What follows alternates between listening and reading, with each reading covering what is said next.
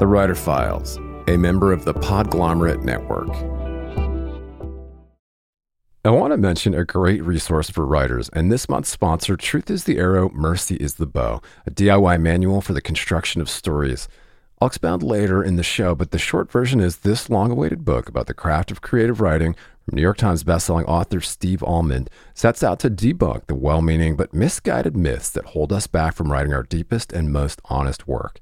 Pick up a copy today of Truth is the Arrow, Mercy is the Bow, wherever you buy books. More soon. Greetings, scribes. I have got some exciting news to share. The Writer Files now has an exclusive Patreon community where subscribers will get exclusive access to uncut ad-free interviews, a writer's happy hour, bonus breakdowns, and content from productivity and publishing experts each month. In the meantime, just head over to patreon.com/thewriterfiles. It's free to join Patreon to get a preview, and you can upgrade anytime. That's patreon.com/thewriterfiles. Help us start something special. Rainmaker FM.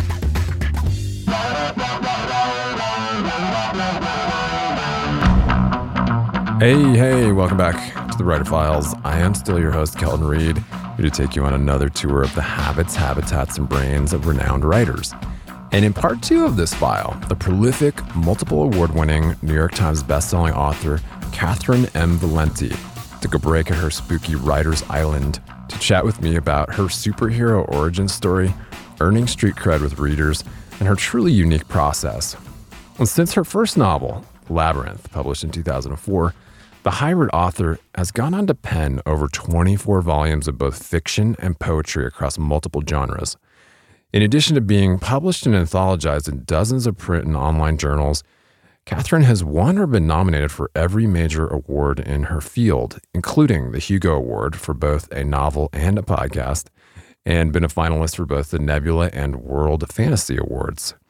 She's perhaps best known for her crowdfunded phenomenon, The Girl Who Circumnavigated Fairyland in a Ship of Her Own Making, a book launched by a dedicated online fan community that went on to become a New York Times bestseller. The series, which recently concluded with a 5th book, has been lauded by fellow author Neil Gaiman, and Time magazine called it one of the most extraordinary works of fantasy for adults or children published so far this century. The prolific author continues to find innovative ways to connect with her audience, and she recently launched a Patreon project called the Mad Fiction Laboratory, where she offers professional and personalized advice on the business and craft of writing, as well as a sneak peek into her multiple works in progress. In part 2 of this file, Kat and I discuss her love of Spotify playlists for writing inspiration, why the first draft doesn't have to be perfect, her organizational hacks for Scrivener writers, why your personal creative outlet is important for your sanity, where the author keeps her 3 Oxford English dictionaries and 24 tarot card decks, and why writers need to read everything. And if you missed the first half of this show, you can find it in the archives on Apple Podcasts and on writerfiles.fm, as well as in the show notes. The Writer Files is brought to you by the all-new Studio Press Sites, a turnkey solution that combines the ease of an all-in-one website builder with the flexible power of WordPress. It's perfect for authors, bloggers, podcasters, and affiliate marketers, as well as those selling physical products, digital downloads, and membership programs. If you're ready to take your WordPress site to the next level, see for yourself why over 200,000 website owners trust StudioPress. Go to rainmaker.fm/StudioPress now. That's rainmaker.fm/StudioPress. And if you're a fan of the Writer Files, please click subscribe to automatically see new interviews as soon as they're published. Input often equals output for highly prolific writers like yourself. Yeah, so it sounds like coffee is one of the things that kind of gets you in the mode before you sit down. Do you stick on headphones, or you just kind of prefer silence when you're... Funny thing, I've changed a lot over the years, because I used to write a lot in cafes and I would have my headphones on and always had to have like 100% of my music library available on my laptop to the detriment of any other storage on my laptop. But then I would be in the office, but I'd have to have music on, have to have playlists. And boy, these days I don't have any. I can't stand having headphones on when I work because it makes my head feel compressed, like wrapped up in cotton. And I will go from either total silence or I make a Spotify playlist for every book that I work on. Oh, nice. Yeah. And basically what I do is I search for keywords having to do with the story and then just dump all the music into a file. And as I work, I'll remove things if they're terrible. So for the Valente book, I put Charlotte and Emily into Spotify, and every song that had those names in it, I put into, and Jane for Jane Eyre and things like that. I put into a file. And for the Mass Effect book, I just pulled all my favorite video game soundtracks into a playlist. So I'll either listen to that or nothing these days. I have to have a lot more peace around me. I used to be able to write with like people in a Starbucks milling around all the time, but that time was done. For sure. And Spotify's come a long way too. It really has. In recent years, they have some spooky algorithms that can kind of almost guess exactly what you want to hear next. Well, okay, so here's the $1 million question. How do you feel about writer's block? Do you believe in it? Is it a thing? Have you ever had it? Yeah, sure. I mean, not being able to think of something is always a real thing. I tend to try and work on something else if I can't figure out what to do. I mean, writer's block for me is more, I can't figure out what the right plot point to do next is. So while thinking of what to do next, I will either work on another project or, go running or something. As far as just not being able to write at all, I mean, I'm not going to say that doesn't still happen to me, because it does, but I no longer really have the luxury of indulging that for more than a day or two, because I have a number of people relying on me turning in a manuscript. So you'll get in trouble if you don't do this is a great motivator. And I used to be really focused on having the first draft be completely perfect, and I think I had a lot less problems when I kind of let that go and started thinking like you can fix it in post, the way you fix something in post-production in a movie. Like you can fix. So I always tell myself, you can fix it in post. Like the first draft does not have to be a work that inspires tears of awe in people. Like it can have problems, then those problems can be fixed. So that's helpful. Yeah. I mean, I still try to make the first draft as good as I can make it. But I don't necessarily refuse to go on to the next page until everything before it is right anymore. Oh, I love that. Fix it in post. So it sounds like you are a Mac user. I am. Yeah, I am. Down in my office, I have this. I love the computer I have, even though it's old, because it has a great story. So it's a 2008 all-in-one Mac desktop, and I got it because I posted to Twitter. I was like, "Does anybody have a Mac desktop that they want to sell? Like, I can't afford to get one of the big schmancy new ones, but like if somebody has one reasonably priced, I'm interested." And Smith College, the librarians at Smith College, emailed me and said, "We will trade you. We're getting rid of all of our library computers and replacing them. We will trade you one for a complete set of your books signed." And I was like, absolutely sold. Wow. No problem. That is so cool. My computer is from the library at Smith College. And I do love it. And I have an Air laptop. And honestly, like I travel so much that the lightness of the Air is really crucial. Yeah. When I used to have an older, heavier laptop, I constantly had shoulder problems. Yeah. From carrying it everywhere. But I am a Mac user. I don't know how much longer, given the changes they're making, but for the moment, and my gaming computer is a PC. Yes. Earlier in the show, I mentioned an invaluable resource for writers. Truth is the arrow, mercy is the bow, a DIY manual for the construction of stories based on 3 decades of writing, failing, and trying again. Author Steve Almond is a beloved professor at Harvard and Wesleyan and the acclaimed New York Times bestseller of 12 books of fiction and nonfiction. And in Truth is the Arrow, Mercy is the Bow, Steve employs the radical empathy he displayed as a co-host of the Dear Sugars podcast with Cheryl Strayed, where they explored the joys and trials of storytelling to explode myths that hold us back from writing our deepest and truest work. The book includes chapters on plot, character, and chronology, but travels far beyond the earnest intentions of most craft books. It also includes writing prompts to generate new work.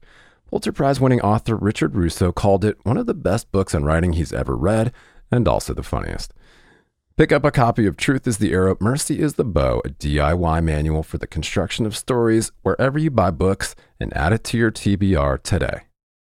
And just a quick aside to revisit the exclusive Writer Files Patreon community, where subscribers get access to uncut ad-free interviews, a writer's happy hour, bonus breakdowns, and a lot more. I know that for serious writers, it can be more distracting than ever to cut through the noise, stay productive, and home in on what's happening in the publishing industry. Over 8 years, we've provided a looking glass into the habits of professional writers and publishing industry insiders. And as your humble host, I've decided to launch a membership-based Patreon for serious scribes to cut through the noise, swap tips and tricks, and hang out with like-minded peers. Just head over to patreon.com/thewriterfiles for bonus writing resources, monthly episode breakdowns, writer's happy hour, a community of your peers, ad-free episodes, and more. It's free to join to get a preview, and you can upgrade anytime. That's patreon.com/thewriterfiles. Help us start something cool and special. Keep calm and write on. Are you a primarily Microsoft Word, or are you kind of more of the Scrivener school? I am all Scrivener all the time. I am a Scrivener evangelist. Okay. I could not function without it. They better not ever stop supporting that program, or I'll be in trouble. No, I love Scrivener. And I've been using that. Was actually why I switched to Mac in the first place. Because all of my friends were talking about Scrivener at the time. They didn't have a PC version, and so I switched over to Mac to use that program. It's great. Yeah, it's just spectacular. Yeah, and for the self-publishing piece, obviously that's a huge advantage to the Scrivener, obviously. Yeah. But that's cool to hear. So you're working on multiple projects across multiple genres. You're kind of doing the productive procrastination thing where you're just kind of moving from piece to piece. When you get stuck on one, you move to the other. So how do you stay organized? Do you have any tips Very on... Very poorly. I am not a particularly organized person, so I'm pretty bad with that from time to time. But I will say that one of the things I use Scrivener for is if I have anything that's a hack, this is my hack. At the beginning of every year, I start up a new Scrivener file, and all of the short stories, talks, poems, essays that I write for that year, I do in that one Scrivener file, and they're basically chapter, they'll appear in the sidebar as chapters in folders, but the folders will say short fiction, essays, poetry.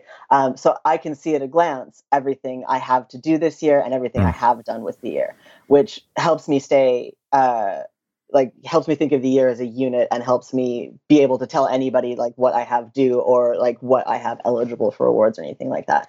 So that is one of the big things. I use Scrivener as an organizational tool.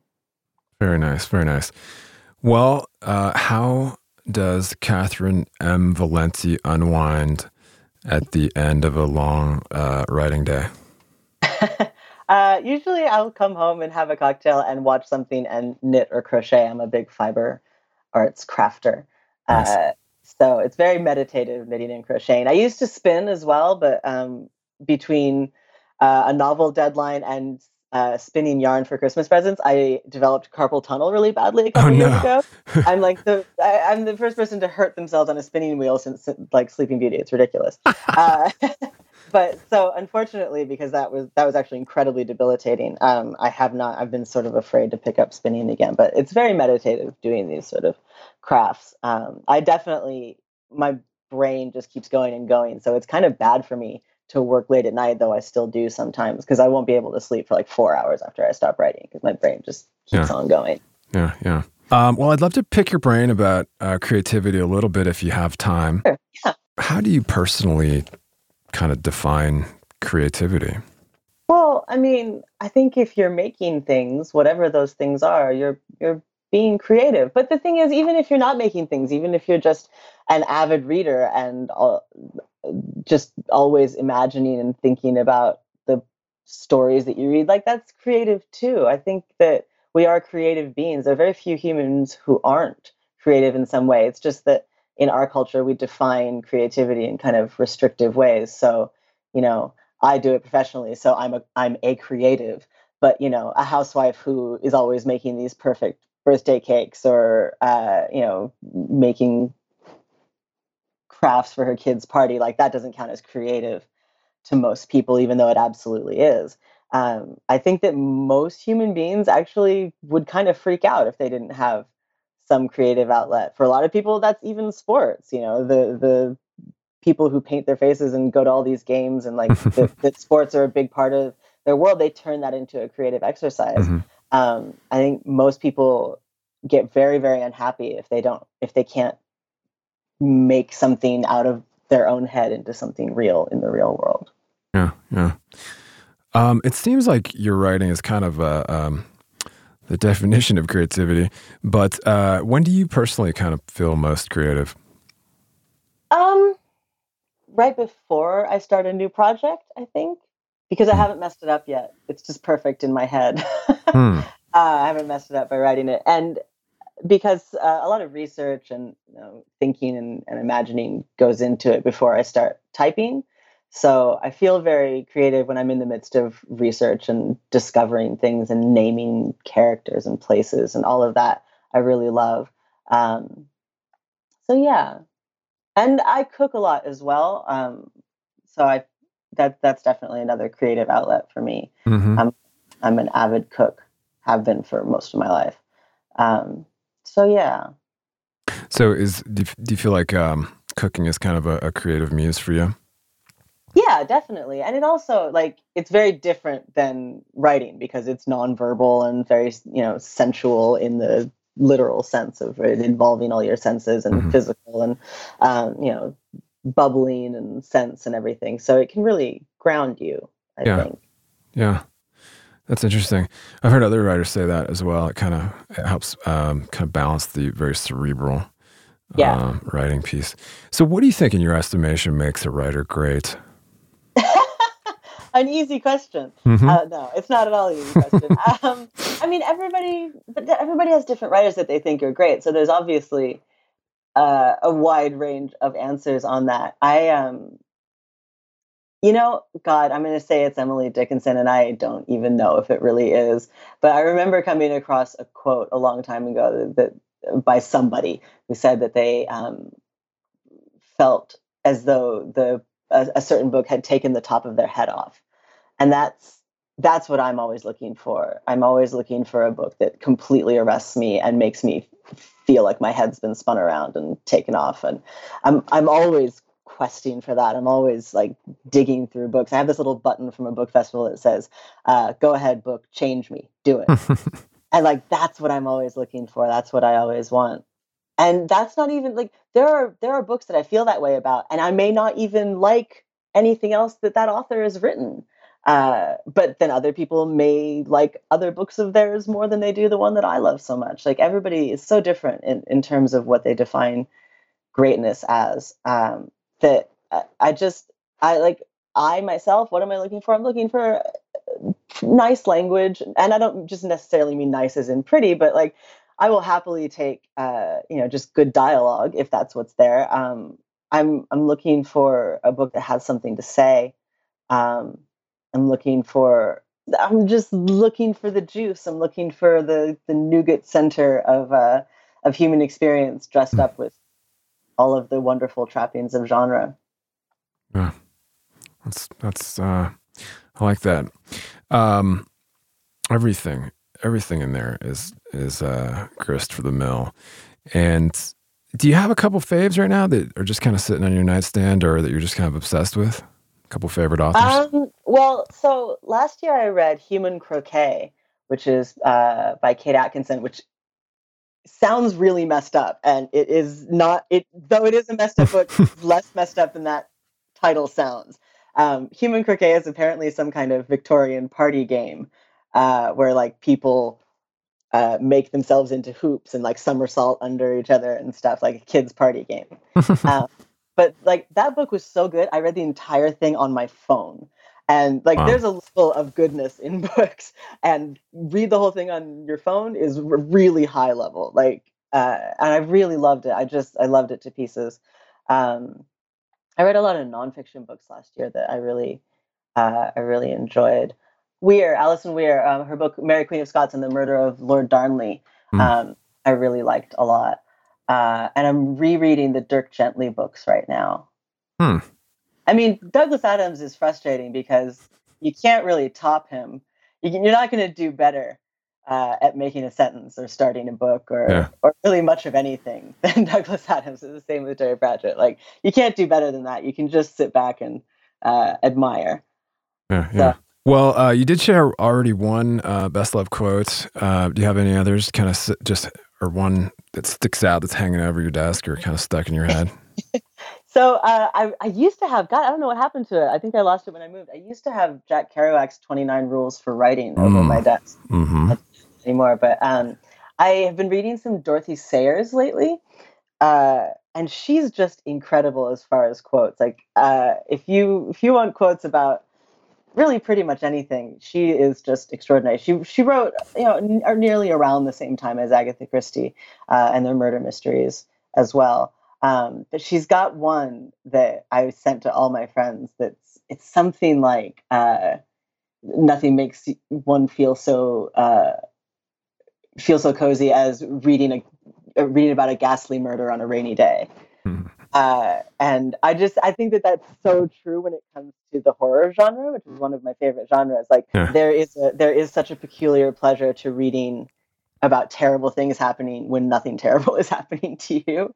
I know it's some kind of like circle of Schadenfreude. I don't even really know. It's not. It's not what I think humankind should be most proud of as a species, but it's definitely an instinct that we don't address that much. I love quotations. I always have. I have several dictionaries of quotations in the house. Like my dad actually sent me a link the other day to apparently I have a page on Brainy Quote, and I felt complete because I used to be one of those kids that like walk around just straight reading through the Oxford Dictionary of quotations like it was a novel. Yeah. Okay, before we wrap with kind of advice to your fellow scribes, a couple fun ones for you. I know that you have, obviously an Oxford English dictionary probably in the house. 3. So you've got these ancient tomes of probably folklore and mythology, et cetera, that you dig into for inspiration. But you also mentioned reading an ebook on your phone. Sounds like you're a hybrid reader. Do you like one or the other? Yeah. For sure. I definitely both. I have a ton of books in my house. Like half the reason I bought this house is that all the walls are built-in bookshelves, so I have more bookshelf than book for the first time in my life. But I have a Kindle. I really enjoy reading things on the Kindle. I tend to do a lot of my research nonfiction reading on the Kindle right now because I can search for stuff that I sort of vaguely remember coming across but forgot to, put a bookmark in it. So that's really helpful. So I tend to do all of that on the Kindle if I can, unless there's a book that's not available. But yeah, I definitely go back and forth. And with something like Human Croquet, I immediately bought a paper copy because I loved it so much. If I love a book that I read on ebook, I'll get a paper copy. Yeah. But I gotta say, like, I was very much like, I will read print and nothing else forever. Like I gotta pay into the print publishing industry and like put my money where my mouth is. But I have to say that it's really nice to be able to carry around like a library of thousands of books in a little compact package because I do travel so much. So that's really, really nice to have when you're on the road so often. So yeah, I'm definitely both because I do feel there's a lot of times where I could get into a book if I was reading it in a print copy, but I sort of skim if I'm reading it in an e-copy. So it really, really depends. Yeah, no, I understand that sentiment completely. When you need mealtime inspiration, it's worth shopping Kroger, where you'll find over 30,000 mouth-watering choices that excite your inner foodie. And no matter what tasty choice you make, you'll enjoy our everyday low prices, plus extra ways to save, like digital coupons worth over $600 each week. You can also save up to $1 off per gallon at the pump with fuel points. More savings and more inspiring flavors make shopping Kroger worth it every time. Kroger, fresh for everyone. Fuel restrictions apply. At Evernorth Health Services, we believe costs shouldn't get in the way of life-changing care, and and we're doing everything in our power to make it possible. Behavioral health solutions that also keep your projections at their best? It's possible. Pharmacy benefits that benefit your bottom line? It's possible. Complex specialty care that cares about your ROI? It's possible. Because we're already doing it. All while saving businesses billions. That's Wonder made possible. Learn more at evernorth.com/wonder. Do you have a favorite literary character of all time? Oh, I mean, there's so There's no way. There's no way you can yeah, do it. no, there really isn't. There's so many. Like it's really it's impossible. Like I could go anything from Susan from the Discworld books to uh, you know, Dionysus in the Frogs Right. to Scheherazade to Jane Eyre to there's a lot of characters that I genuinely love and would listen to anything they had to say. It's like saying what's your favorite movie? Like, Right. I mean, I have answers, but it's a more complicated question than that. Sure. I even hate that like name your top 10 movies Yeah, no, question. It must be divided by genre. Right. Okay. If you could choose one author from any era for an all-expense paid dinner to your favorite place in the world, who would you take and where would you take them? So given the book I have coming out in September, it has to be Charlotte Bronte.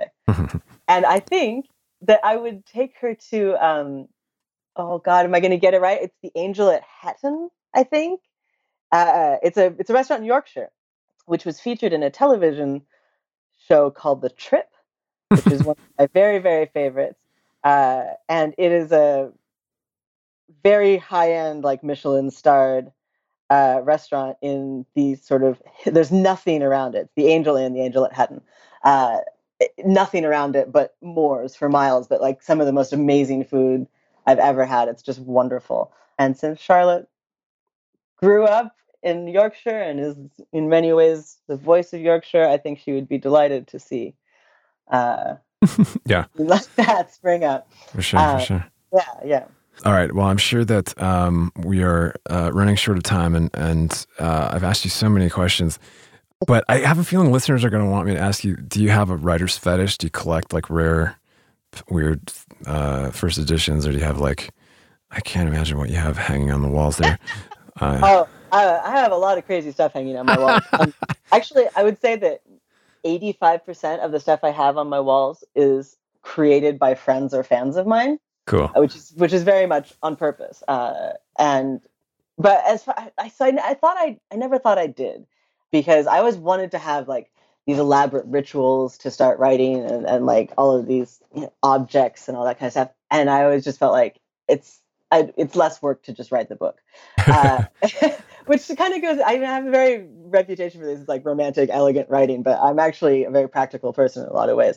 But it was pointed out to me when my partner moved in with me that in fact I have 28 tarot decks in this house. Wow. And I'm reasonably sure there's more he hasn't found yet. So I think that possibly I collect those without noticing that I was collecting them. Wow, that's cool. That's very interesting. Yeah, that's an interesting piece. I give you a very, very interesting take on different characters that you would meet over a deck of tarot cards. Yeah, absolutely. Well, before we wrap up with advice to your fellow writers, I just want to point back to your website, CatherynneMValente.com, which I will link to in the show notes, the Patreon Mad Fiction Laboratory, which looks like a lot of fun, and I will point back to that as well. You are on Twitter. At Cat Valente. Yeah, and I mean, there's so much out there to find.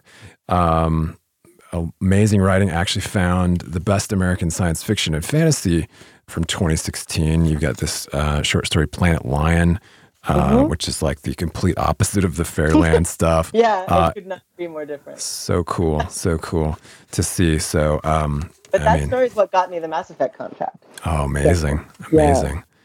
So much out there to find. So, can you offer some advice to your fellow writers on just how to keep going, how to keep the ink flowing and the cursor moving? For me, the answer has always been the same from when I was a kid to now, which is to read everything. I get so inspired reading fiction and nonfiction. Like I will read a page from a nonfiction book and like ghostwriting. My other hand will have written a page of notes, and it's so intensely inspiring, and especially in these. See, now I'll be an old lady. In these days of social media, but we read these very short outtakes of people's thought processes, and things like Twitter are functionally infinite quip generators, and it's not quite the same fertile ground as fiction, whether you read that on an ebook reader or in print or whatever. And I think that nothing inspires so much as reading. There was one of my English classrooms when I was a kid had a sign on the wall that said, in order to write a novel, one must turn over half a library. And I think that's incredibly true. And for one of the things that I'm going to talk about in Patreon that I feel like people don't very much, because people always talk about your first novel, but nobody wants to talk about your second. The thing is, I think people always turn over a full library for their first novel because everything they've ever wanted to write is in that first novel somewhere. They've crammed it all in. It's like a first album, like everything Yeah. you've worked so hard on for years. But then you have to turn over another half a library for the next book.